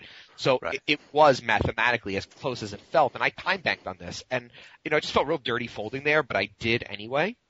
And I brought it to Casey, and I said, Casey, what'd you do here? And he says, you know what? You had too many chips in there. He goes, I feel like it's close, but I don't think I'm ever folding there. I think, the amount of the time that it's ace king, you have decent odds. And then if you don't, you don't. But he said he felt like money-wise it was enough money to make the call, and he felt pretty confident about that. Yeah. And so at first I thought, man, I made a mistake. I really should be doing better than this. But, when we were talking about it, Casey thought that he felt that the initial 3-bet was just a great spot. He just thought that he thought my game had improved a lot, just seeing me do things like that. So I decided the rest of the day, even before we even talked to Jamie here, decided that I'm going to focus on what I did right there. Finding that opportunity, that spot that I might have missed in the past because of the profiles of the players who just were in the hand was a good opportunity. And both of those guys folded. So if this guy behind me didn't open up with a hand, it would have been a great spot to steal. Relatively light. So to Jamie's point, sort of anchoring yourself to something, thinking about what you did right. Forget about that I folded incorrectly, but the fact that I found a spot that I would have missed in the past is something that I'm taking as a positive, and I'm going to think about and, carry that over into my next session. Yeah. Yeah, that's a really good point. So that's the second thing I found. And then with P-aire, this concept of tunnel vision I thought was really interesting. Just, trying to keep yourself, aware at every street of what's happening and not locking yourself into a line and a decision mode and not being able to get out of it. Mm-hmm. And then that sort of applying the pressure with being the person that has the last action. Pretty interesting. Right. So those are 4 concepts I'll take away from today. Pretty interesting stuff. Yeah, it definitely was. I think one thing that I really found interesting in talking to Jamie, and it's something I'm going to get on his site and dig deeper into, is that sort of pregame routine, and sort of setting your mind up to face these sort of challenges, like that we've talked about in terms of bad beats or making a bad play at a bad time or right. Whatever the situation might be. But I think there's a lot to be gained from putting yourself in the right mental state before you even sit down to play. Yep. How many times have you started a session or somebody said they started a session and they didn't really feel like playing that day, or right. they, had some other things going on in their life or whatever. And I think, and if you play for a living, sometimes you're not going to want to play, but you might still have to. But I think there's probably things that we as tournament players can do to get ourselves in the right state of mind to play our best. So yep. I really want to look into that pregame ritual and see if there's some things to gain there. And then I thought P-aire's concept of tunnel vision was really interesting too. I think it's definitely something that happens to me sometimes. You start playing a hand and you've just sort of decided what you're going to do before. Right. And we talked a lot about having a plan, and I think a plan is important, but you should be willing to adapt your plan based on, I think you talked about getting new information. Yep. And that's one thing about poker is with, the various streets that we see, we get new information, and different bet sizing and timing and things like that. And you have to take that information into account and adjust your plan accordingly. So absolutely. And I think that just involves a little more focus and reminding yourself. And it was funny because both guys mentioned having sticky notes on their monitors. And as silly as it sounds, I think I'm going to put a few sticky notes on my monitor. There you go. I'm not sure what they're going to say yet, but I'm going to find something. So. Yep. Not a bad idea. Yeah. It was definitely a really interesting conversation with both those guys today. So definitely appreciate them coming in. Cool. Yep. Thanks to those guys for coming by. We really appreciate talking a little bit about the mental side for a while. So. Absolutely. So let's talk a little bit about what's going on with Tournament Poker Edge this week. Yeah. So a couple things, right? From a video perspective, some cool videos up right now. There is currently a Big Dog series running. During Double Guarantee Week, he did a live sweat, which his live sweats are pretty epic. And this one is no different. It's a 6-parter. I've watched the first 4 parts, and I got to tell you, I feel like watching this video helped me win that tournament Friday night. Yeah. I don't know. There's something about when I watch a Big Dog video that, going back to mental state, it just puts me in the right mind state of fearlessness. And thinking about, he takes so many lines where he does things, he'll see more streets than a lot of other pros I've seen. He'll take more chances than a lot of the pros I've seen, and just, seeing him be successful with it has inspired me to do a lot more different things at the table. And I feel like it really helped me. So this is a good series. Anyone who is on the site that hasn't started watching yet, I definitely recommend it. There's a pretty cool series going on that just wrapped up where, I know we're going to talk about the league cycle 2 that just started, but, the first tournament of the TPE league, just concluded, and, TMCK21 won the tournament, and Ween did his review of his hand history. So that was pretty cool, and that's going on right now. And then upcoming we have, Hit the Panda did a Sunday sweat. Just this Sunday, and that'll be going up next. So nice videos out there. Yeah, I know different people have different preferences, but I love me some live sweats. So a Big Dog and a Hit the Panda live sweat all within a couple weeks of each other makes me a very happy poker player. Yeah, so. and we also have we're doing another Sunday Million Final Table replay review. Ween and I just recorded, so that should be fun too, because the first one got a lot of really positive response. Pretty cool concept, I think, and people seem to like it. So we just did another one, and that'll be coming up shortly too. Cool.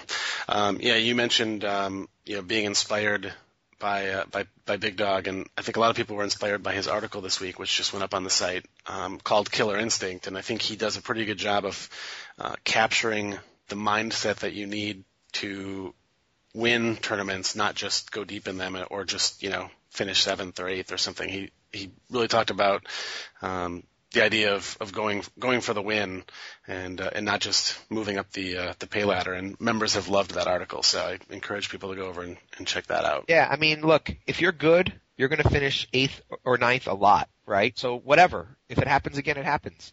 Go for the win, because those top 3s are where you're going to make all your money. And that's kind of, I just summarized his article, and he wrote it better than I described it, but that's what he's getting at. And the way he describes it from his mind is really eloquent. So, that's sort of paraphrasing what he talked about there, but he's so right. Well, and there's really not much difference between finishing like 12th or 13th and finishing 8th or 9th, money-wise. So you might as well put yourself in a position to win it. Yeah, but the point he makes too is that, if you play to where you don't give yourself a chance to win, you might move up to 4th or 5th a lot, or even 3rd, but you're never going to give yourself a chance to take first, because you're just not going to get aces enough. You're not going to get kings enough. Things aren't going to go your way from a pre-flop perspective all the time. So you have to put pressure. You have to take chances. You have to win flips. You have to come from behind. Because if you do that enough, finishing 4th or 5th 6 times is nowhere near as good as finishing 9th 5 times and first once. Right. So that's kind of what he was getting at. Definitely an eye-opener. So I know you mentioned the Tournament Poker Edge League, but I do want to make special mention of that. If you're a TPE member and you haven't gotten in on the league yet, make sure you do so. Really good turnout so far. We've had good numbers. We've had a number of the pros playing in some of the events, so it's been really cool. You mentioned TMCK21 and his hand history review from the first win. We're still pretty early in the cycle, so he is currently our top leader, but he's followed up by Deal Straight and Hawkeye K9, who are coming up on his tail, trying to take over the lead. And I think I mentioned last podcast that we did add a little bit of cold hard cash to the prize pool, so make sure you get in and give yourself a chance to win some of that. If you want to make it really easy on yourself, you can go over to Tournament Poker Edge and check on the forums for information on the league, or you can just go to tpe.mttleague.com, and it has all the information, the schedule, the rankings, and one thing that's great about that site is that you can literally click on the PokerStars icon and it will open up PokerStars and open up the window to register for the next tournament. So it sort of automates the process for you. You don't have to go digging through the private tournament tab trying to find it. So, and it deals you aces and puts you all in too, right? If it does, then I'm using it more often. Also, just wanted to mention we announced the Tournament Poker Edge Bootcamp last week. So I want to, tell people to head over to the forums and check all the information out on that. It's going to be June 10th in Las Vegas. The exact location is to be determined, but it will either be at our house in Vegas or at an off-site location. Kind of just depends on how many people we end up having. Yeah. And we'll work out some of those logistics, but it will be on June 10th. So you can check out the forum for information on the agenda and cost and a few other things like that. But I think it's going to be a really cool event. Yeah, I can't wait to just spend a full day talking poker with these guys, the pros and the members, and just kind of going through a lot of the things we talk about on the site and in this podcast, but face to face and in person, which is a great way to learn. Yep, and a lot more depth. And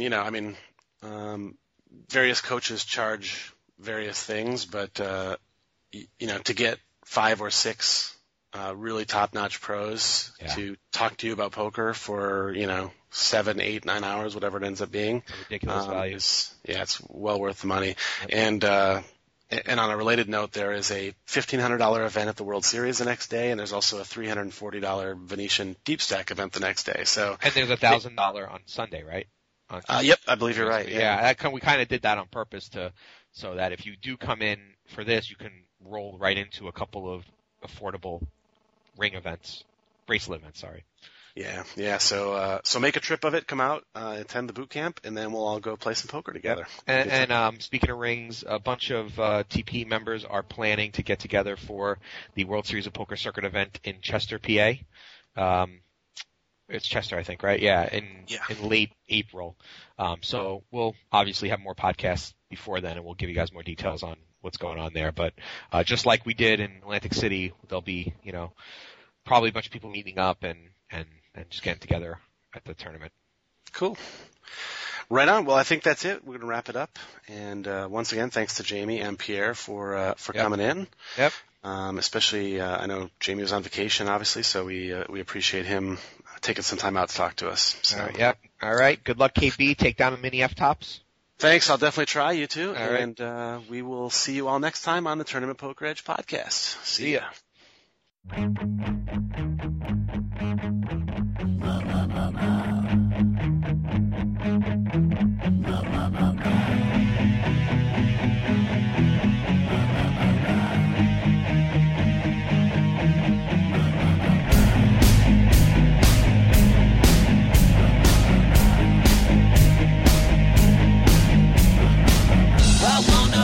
Like they do in Texas, please.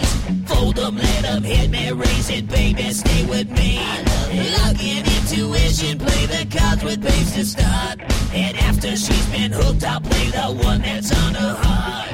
Oh, whoa, whoa, whoa, whoa. I'll get her heart, show her what I got.